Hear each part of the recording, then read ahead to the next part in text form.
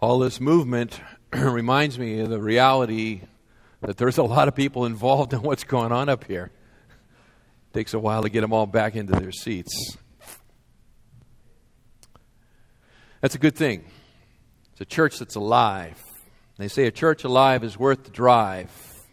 So, if you've driven to get here this morning, I trust you'll be blessed in your time with us. I just want to add my voice to those that have gone before me in welcoming you here this morning, particularly if you're here for the very first time. Welcome and thank you for coming. It's our privilege and joy to have you here as our guests this morning.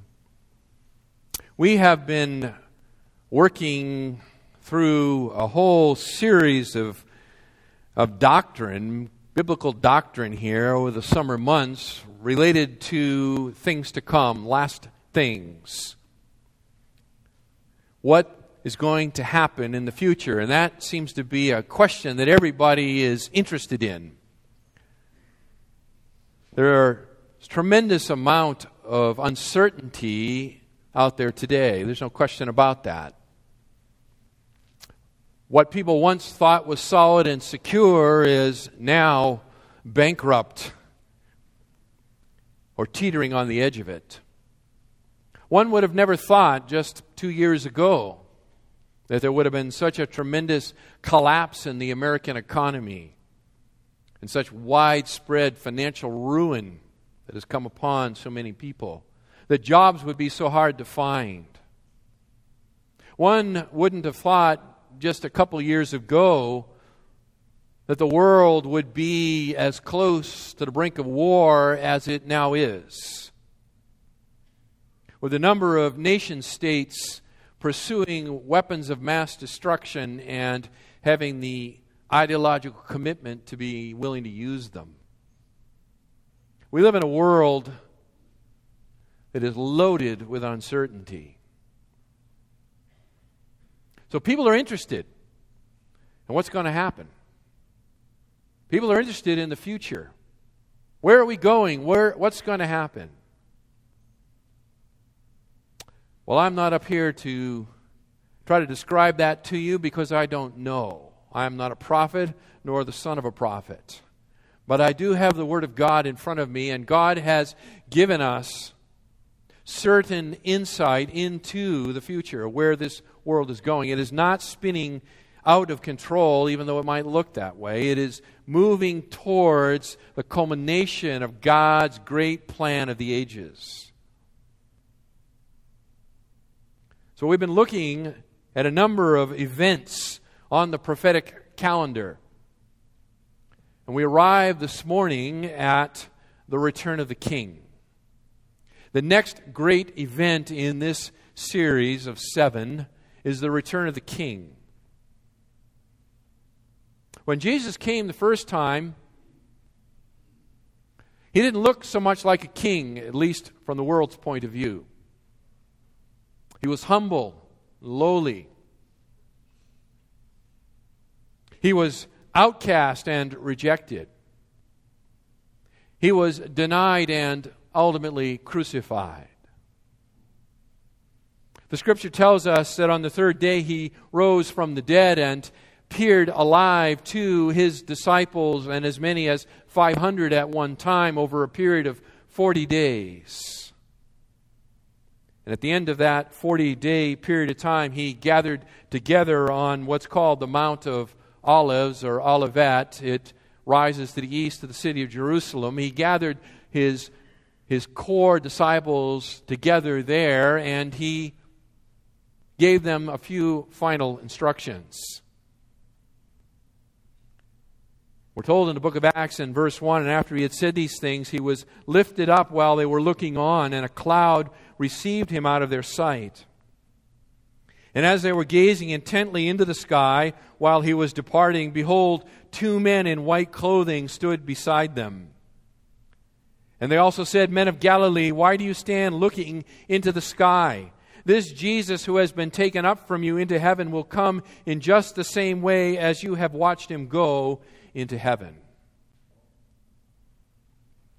Visibly, bodily, from the Mount of Olives, ascending back to the right hand of the Father, where he sits to this day, waiting until the promise is fulfilled that God will make his enemies a footstool under his feet, and that he will return in the correct time, at the right moment, as the returning king to establish his kingdom here on earth. And when he returns, beloved, it will be bodily, it will be visibly, and it will be to the Mount of Olives. What I want to do with you this morning is look at a number of scriptures that speak about the return of the king. His long-awaited return. And it will be accompanied by three very significant events. And I'm calling those events the ABCs of the second coming. The ABCs of the second coming. Not because they're necessarily simple, but I thought it would be a convenient way for us to remember them.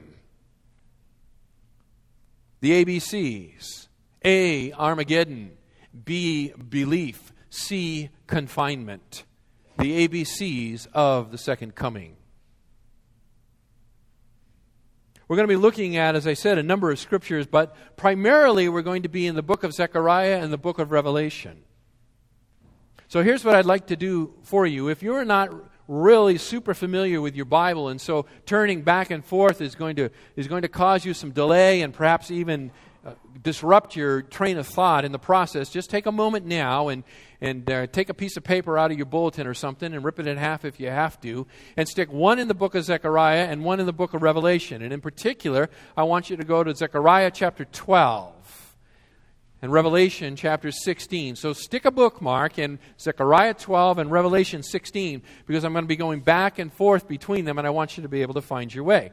Now, if you're using a Pew Bible, you'll go to page 948 and you'll find the 12th chapter of the prophet Zechariah. So 948 in a Pew Bible, Zechariah chapter 12. Revelation chapter 16 is found on page 1236 in the Pew Bible. So 1236 for the 16th chapter of the book of Revelation, Zechariah chapter 12, page 948. Those aren't the only two that I'm going to look at, but I'm going to be back and forth between those two. I love to hear the sound of turning pages. This is a good thing. That means you're engaged, you're paying attention, you're following along, and you're testing me, and you should be testing me. Make sure that what I tell you here is true. Test it against the Word of God. Now, the ABCs of the second coming. And understanding these events, beloved, should and will produce change in the way we live. This is not purely an academic exercise. An understanding of what is coming both should and will, as you meditate upon the reality of it, it will change the way you live even right now. So are you ready? Are you ready for the ABCs? Letter A, Armageddon. Letter A, Armageddon. And again, for you, I've included in your worship folder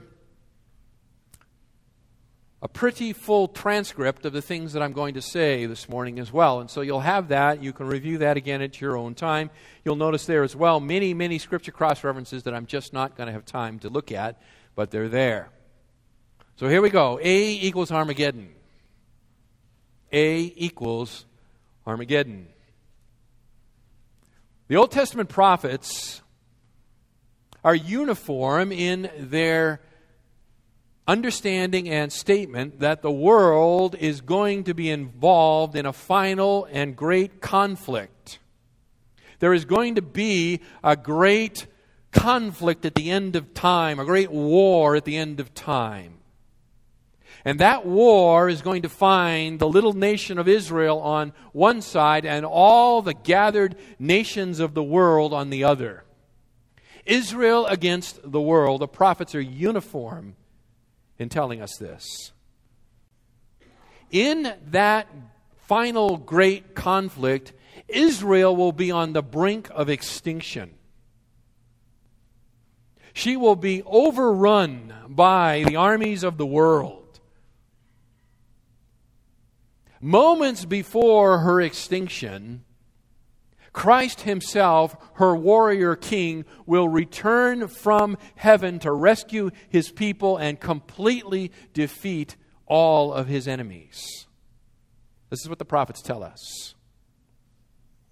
The popular name for that final conflict is the Battle of Armageddon. The Battle of Armageddon.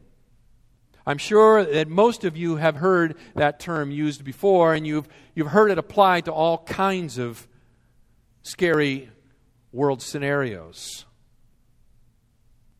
But biblically, the Battle of Armageddon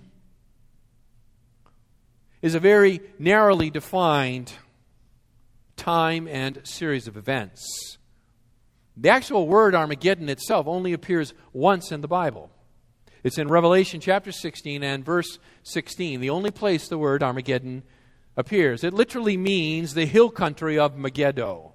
The hill country of Megiddo. It refers to a geographical area in the nation of Israel. It's a reference to what is known as the Valley of Jezreel. The Valley of Jezreel, which is located in northern Israel about 10 miles south of Nazareth. And it is a site of numerous Old Testament battles. It is a perfect battlefield. It is a very fertile area. It's actually the breadbasket of the nation of Israel. It is a very fertile plain. It's about 20 miles wide and about 14 miles long. So if my reckoning is correct, it's about from here to the 215, and it's about as far south as the 60 freeway. So that kind of a landmass is what we're talking about as a broad, flat, fertile plain surrounded by hills. The Valley of Armageddon, or the Valley of Jezreel, Armageddon. Now, normally, people talk about it as the Battle of Armageddon, and I myself have spoken of it that way. And to do that, it conjures up in people's imaginations the idea of a single, isolated conflict. A battle, like the Battle of the Bulge, that lasts for a few weeks and then it's over. But technically speaking, in the Scriptures, it's not just a small battle in a small area that lasts for a short period of time. In fact, the translation of that underlying Greek word that's translated in many English editions as battles is probably not the best translation, and a better one, I think, would be war or campaign. So it's better understood as the War of Armageddon or the Campaign of Armageddon. That is, that it covers a wide range of geography and it happens over a long period of time. Armageddon describes this lengthy series of events that make up the final conflict between Christ and all the other kings of the world.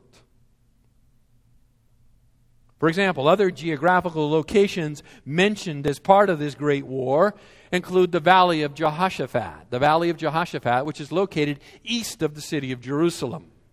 It's another area the prophets specifically mention as part of this final conflict. Another area is called the city of Basra, located in Edom, which is now modern-day Jordan. Basra is located, or was located, about 20 miles southeast of the Dead Sea. So the battle runs as far south, at least as far as Basra, down into what's the modern kingdom of Jordan. It runs as far north as the Valley of Jezreel. It runs as far to the east as the Valley of Jehoshaphat. But the center point of the conflict actually is the city of Jerusalem itself. The city of Jerusalem. The size, the ferocity, and the bloodshed associated with this final conflict is indicated by the Apostle John, who describes the campaign as follows. And the angel swung his sickle to the earth, and gathered the clusters of the vine of the earth, and threw them into the great winepress of the wrath of God. And the winepress was trodden outside the city, and the blood came out from the winepress up to the horses' bridles for a distance of 200 miles. That is, the bloodshed was so intense that the prophet describes it as splashing onto a horse up to the height of 4 feet, up to the bridle, covering a landmass of 200 miles. That's a large area to be enveloped in this final great conflict. The war will engulf the entire land of Israel and beyond. All right. Turn back into your Old Testament to the prophet Zechariah. And let's listen to how he describes this final conflict. We're going to look at Zechariah chapter 12 first, and then chapter 14.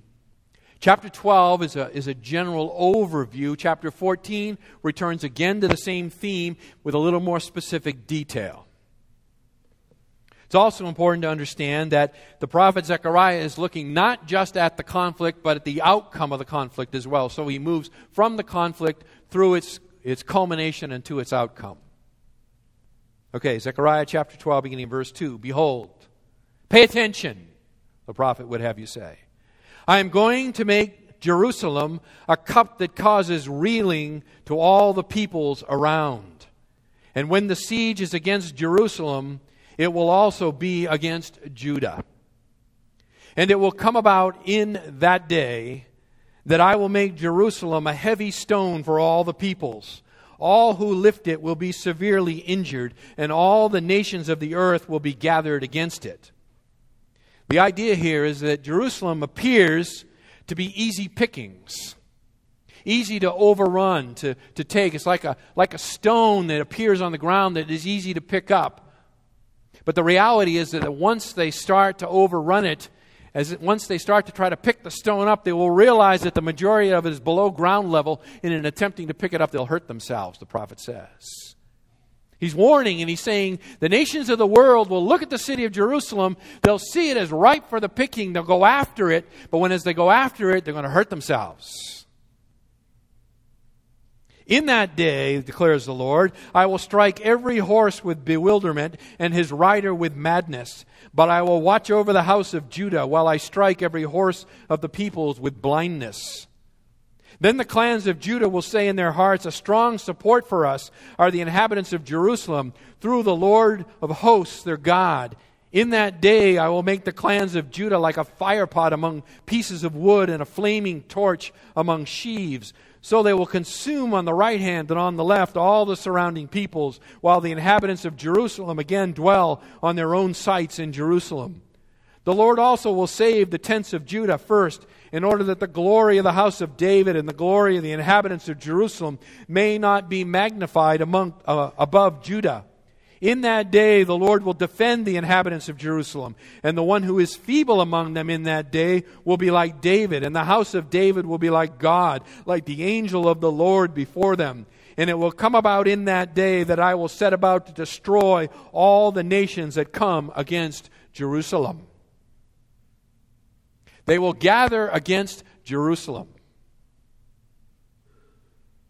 The prophet says earlier in chapter 2, actually, and verse 8,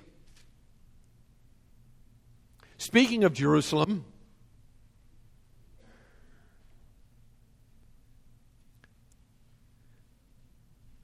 and he says, he who touches you, Jerusalem, touches the apple of God's eye.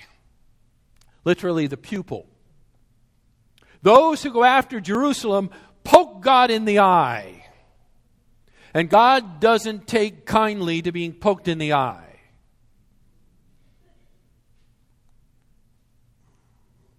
And so at first, it will appear they succeed. They begin to overrun the city and the land. But ultimately, they will be shattered. They will be broken by God upon the land. Look over to chapter 14, beginning in verse 1.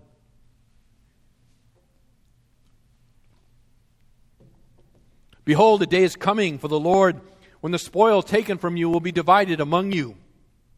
For I will gather all the nations against Jerusalem to battle, and the city will be captured, and the houses plundered, and the women ravished, and half the city exiled, but the rest of the people will not be cut off from the city. Then the Lord will go forth and fight against all those nations, as when he fights on a day of battle. And in that day his feet will stand on the Mount of Olives, which is in front of Jerusalem on the east.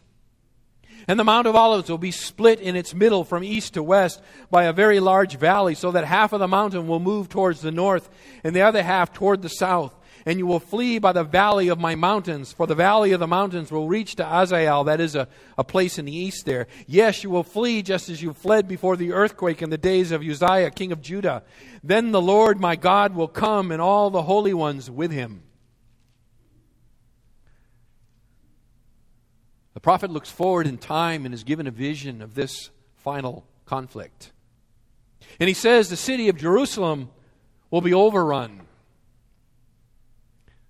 That the nations will be dividing the spoil there in the midst of the city, congratulating themselves on how successful they have been at picking up this easy stone.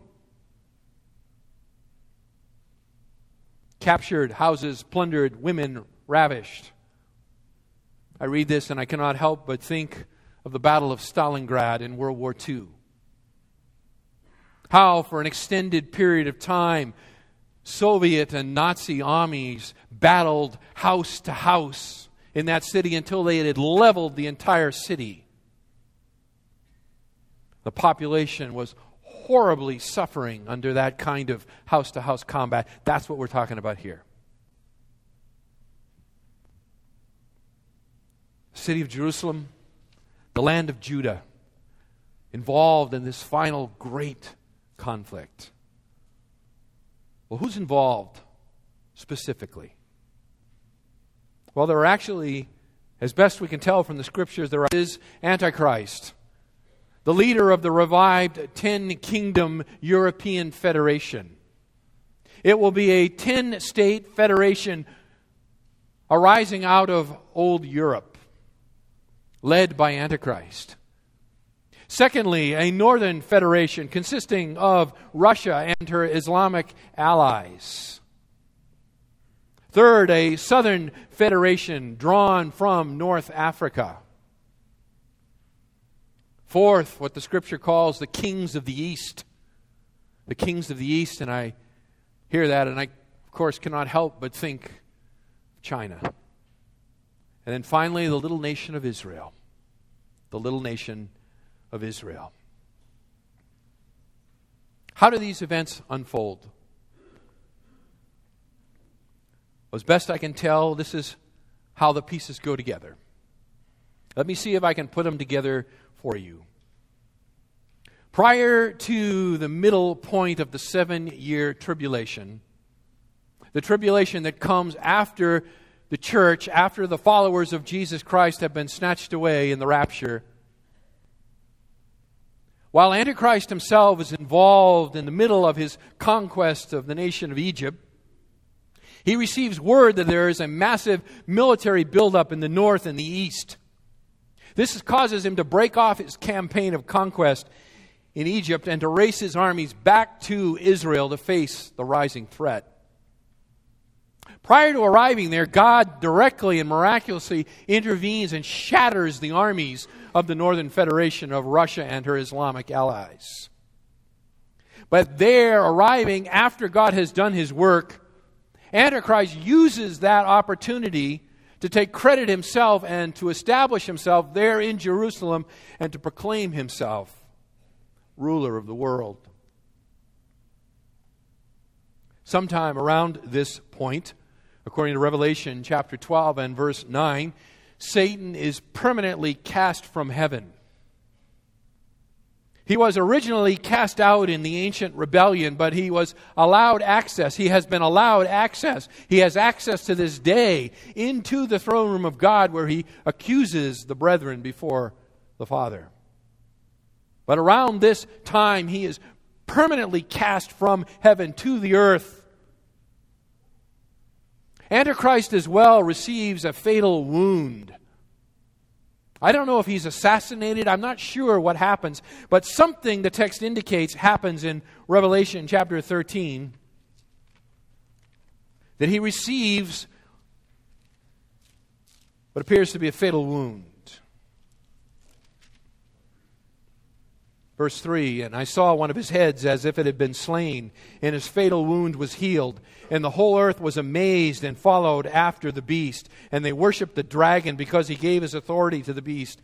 And they worshipped the beast, saying, Who is like the beast, and who is able to wage war with him? And there was given to him a mouth speaking arrogant words and blasphemies, and authority to act for 42 months was given to him.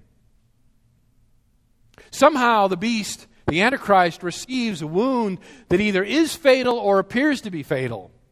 So either in a fake resurrection or some kind of real resurrection that is satanically falsified, it is to imitate the death and resurrection of the Lord Jesus Christ. And so the Antichrist now himself proclaims himself God, raised from the dead.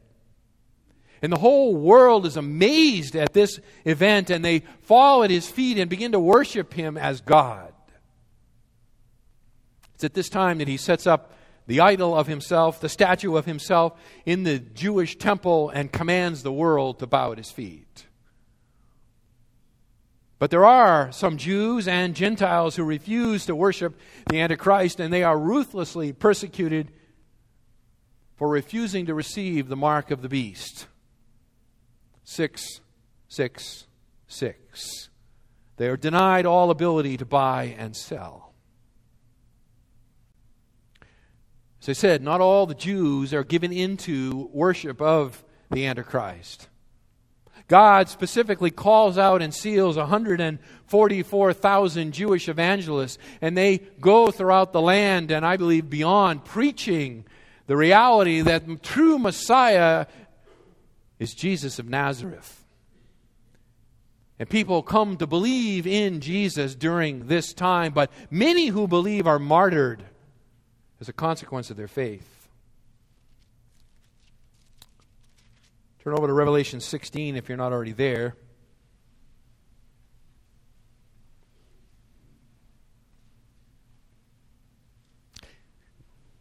By this time, late in the tribulation, God is pouring out. He is pouring out His bowl judgments upon the earth. Verse 8. And the fourth angel poured out his bowl upon the sun, and it was given to it to scorch men with fire. And men were scorched with fierce heat, and they blasphemed the name of God, who has the power over these plagues, and they did not repent so as to give Him glory.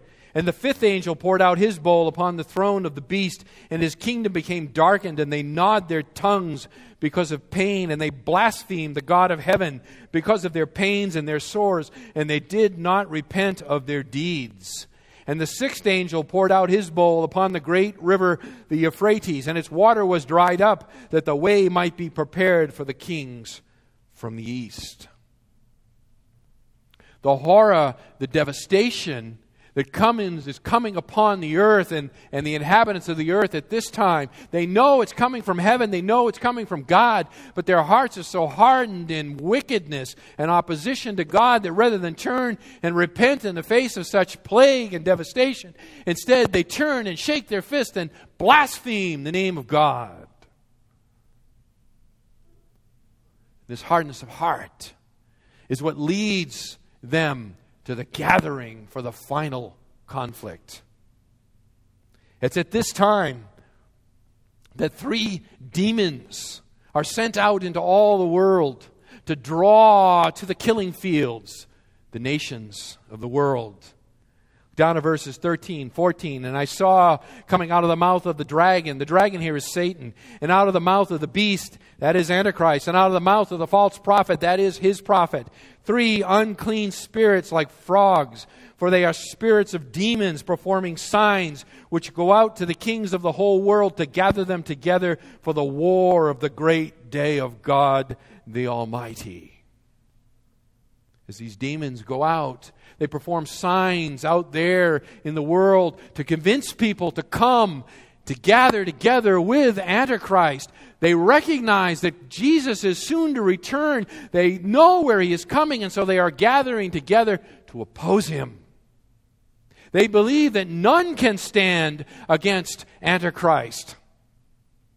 And so they throw in their lot with him to stand against Jesus the Christ. God dries up supernaturally the Euphrates rivers, that the kings from the east may come to gather to the final battle. Antichrist himself, having moved his capital to the city of Babylon, which is the city that is located in modern-day Iraq, he joins them in this final gathering for the great slaughter.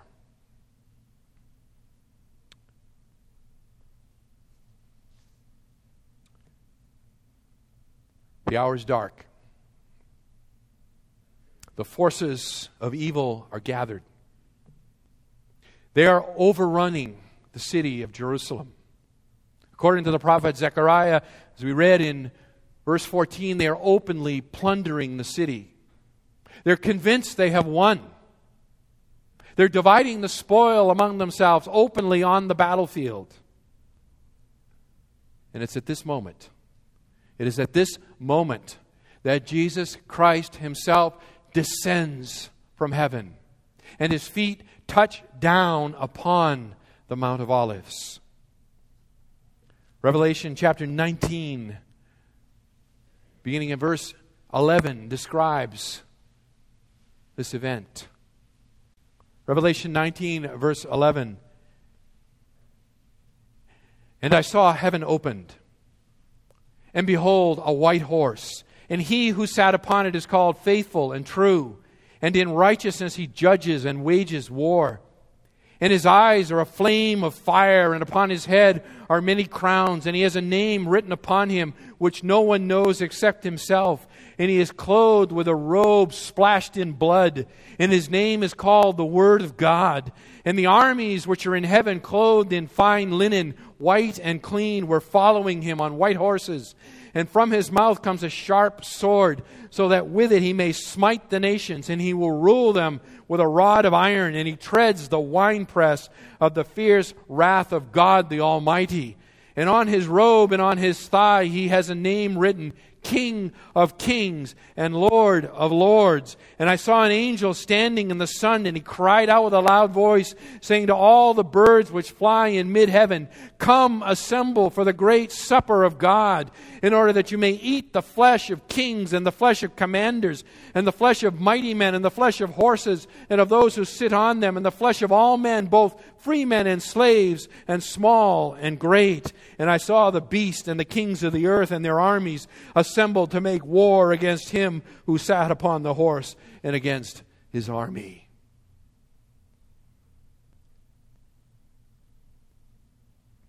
They have drawn up against him. They have gathered there in the nation of Israel, in the valley of Jezreel, that perfect killing zone. They are mustering their troops. They are gathering their supplies. As fresh armies come in, I think that's the area in which they gather, and then they proceed through the land, overrunning the nation of Israel and devastating the capital city of Jerusalem. And Christ descends.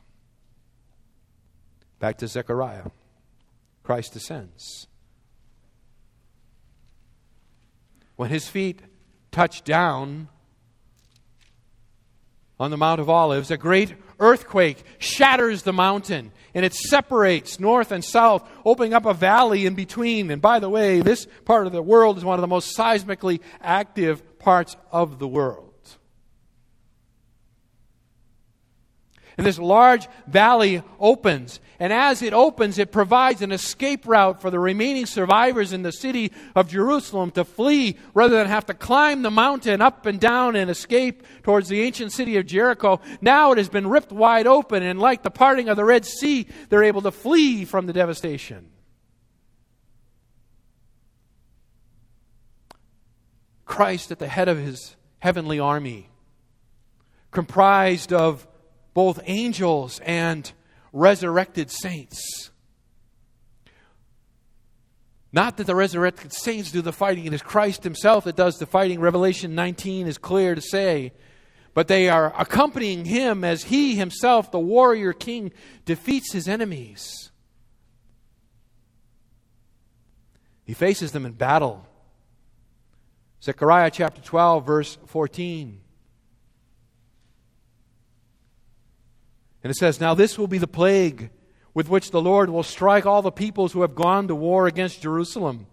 Their flesh will rot while they stand on their feet, and their eyes will rot in their sockets, and their tongue will rot in their mouth. And it will come about in that day that a great panic from the Lord will fall on them, and they will seize one another's hand, and the hand of one will be lifted against the hand of another. And Judah also will fight at Jerusalem, and the wealth of all the surrounding nations will be gathered, gold and silver and garments in great abundance. And so also, like this plague, will be the plague on the horse, the mule, the camel, the donkey, and all the cattle that will be in those camps. Some kind of great plague. If the word of God comes upon these armies, it literally says their flesh begins to rot and fall from their bones, their eyes disintegrate while in the sockets, their tongue disintegrates in their mouth. It sounds like some kind of nuclear holocaust, but I don't think so, beloved. I think it's because they are now in the presence of the holy God, and they cannot stand to be there, and they are incinerated in His presence. And it causes a panic to come on them. So that this group of nations that has once been allied against Christ now turns one on the other, lifting up sword against each other, and they begin to have this internecine battle, followed by the remnant of Israel that comes along and mops up the survivors.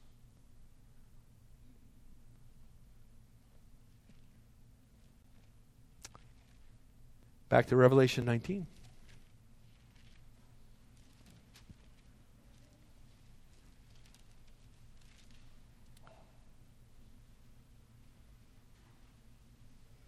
Verse 20.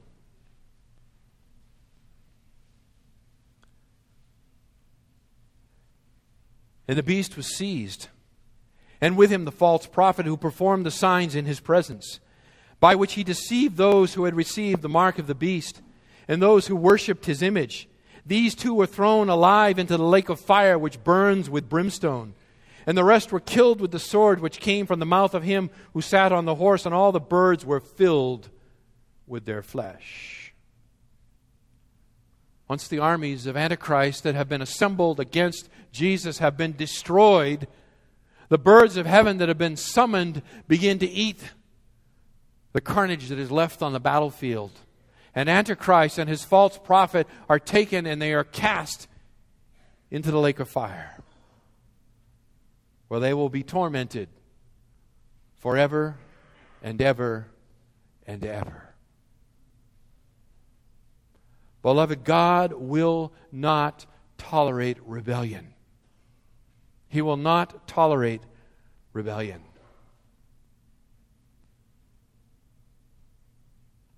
Today we look around and the world shakes its fist in the face of God. Show me your God, they say. Yet day by day, wrath is being accumulated, is being stored up against this great day of judgment. The world has become so powerful they don't need God anymore, so they think.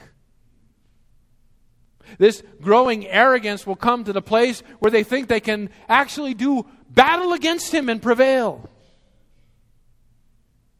Oh, the blindness of sin. Oh, the insanity of sin. That man would think that he can mock his Creator, and ultimately that he can challenge his Creator to open warfare and defeat Him. But such is the corrosive and corrupting nature of sin.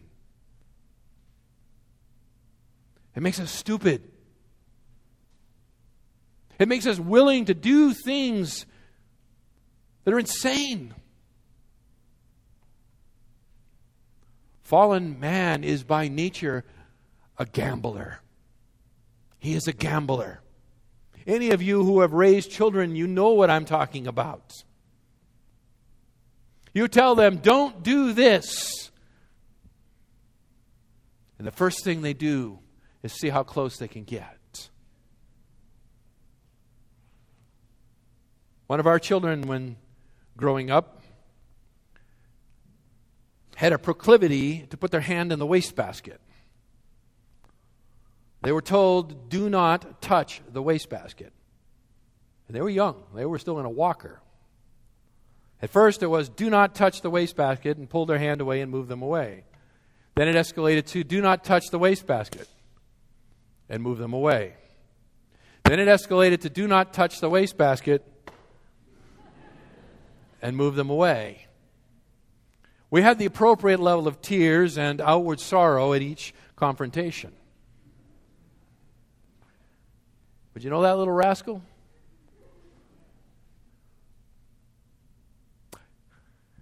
I'm protecting their identity here. You ask me afterwards, I'll tell you who it is. They rolled their little walker right over next to it, turned and looked directly at Carol, stuck out their hand and touched the wastebasket. What do you mean, that wastebasket? Kids are gamblers. They're gamblers. How close can I get? God won't really do anything, will He? I mean, look. Look at me. Look how long I've lived. Look at all the stuff I've done. Where is your God? Where is His judgment? I don't think there is a God. I've lived my life just fine to now. There's been no punishment, no consequence. Beloved, is that kind of hardness of heart that continues to build up a callus around us, and in the process accumulating the wrath of God against us. Someday it will break forth, and when it breaks forth, He will destroy His enemies who have gathered against Him.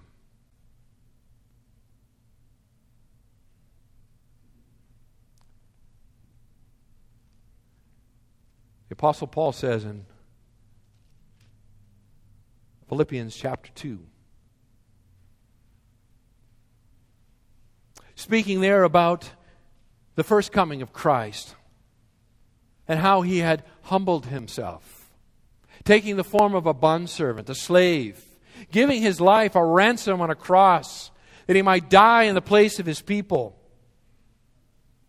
And Paul says, therefore God also highly exalted Him and bestowed on Him the name which is above every name, that at the name of Jesus every knee should bow, of those who are in heaven and on earth and under the earth, and that every tongue should confess that Jesus Christ is Lord, to the glory of God the Father. Do not be deceived. Listen to me. Do not be deceived. Everyone will bow in the presence of Christ, the King. Everyone will bow. Those who bow now, by faith acknowledging His kingship, are His children. Those who refuse to bow, and there are some here this morning who have refused to bow in the presence of Christ, when He returns, you will bow. You will fall at His feet, and you will profess and proclaim with your mouth that Jesus is God, to the glory of God the Father. You will not escape that expression of truth, but you will be making it as you yourself are cast into the lake of fire to join the Antichrist and the false prophet.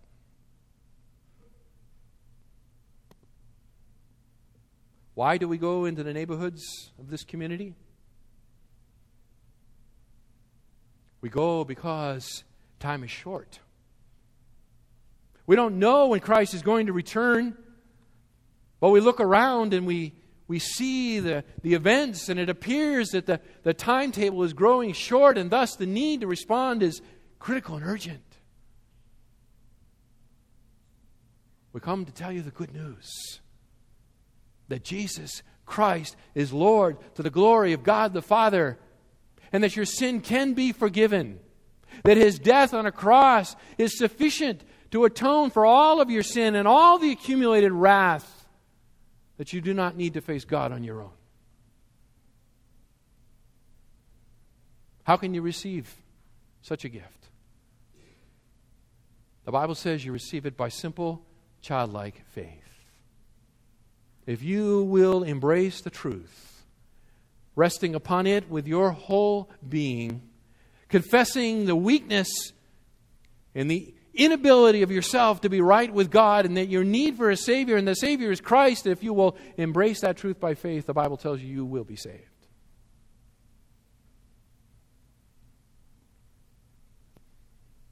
Today is the day of salvation, folks. Today is the day. I am so happy you're here. I am thrilled that you're here. Do not leave this place the way you've come in. Do not walk out the door and harden your heart. Do not shake your fist at God one more time. The instruments are going to come up now and prepare themselves to play. As these instruments are playing here in just a minute or two, I'm going to come down front here and stand. If the Spirit of God has been working in you this morning, if you recognize your need for the Savior, it's like a little hand in the small of your back. It's pushing on you and saying, do something. Don't walk away. Then I want you to come while they're playing. I want you to come and I want you to meet me right here. Because I want to show you for sure how you can know Christ. Let me pray. Father God, you are the great and awesome creator of heaven and earth. You are righteous, you are holy, you are just, you are pure. Sin cannot be in your presence and survive. Sinners cannot be in your presence and survive. Dear Father, you have made a way of escape through the Lord Jesus Christ. So I ask you right now to draw to yourself those who are here without Christ. Compel them, my Father, to come,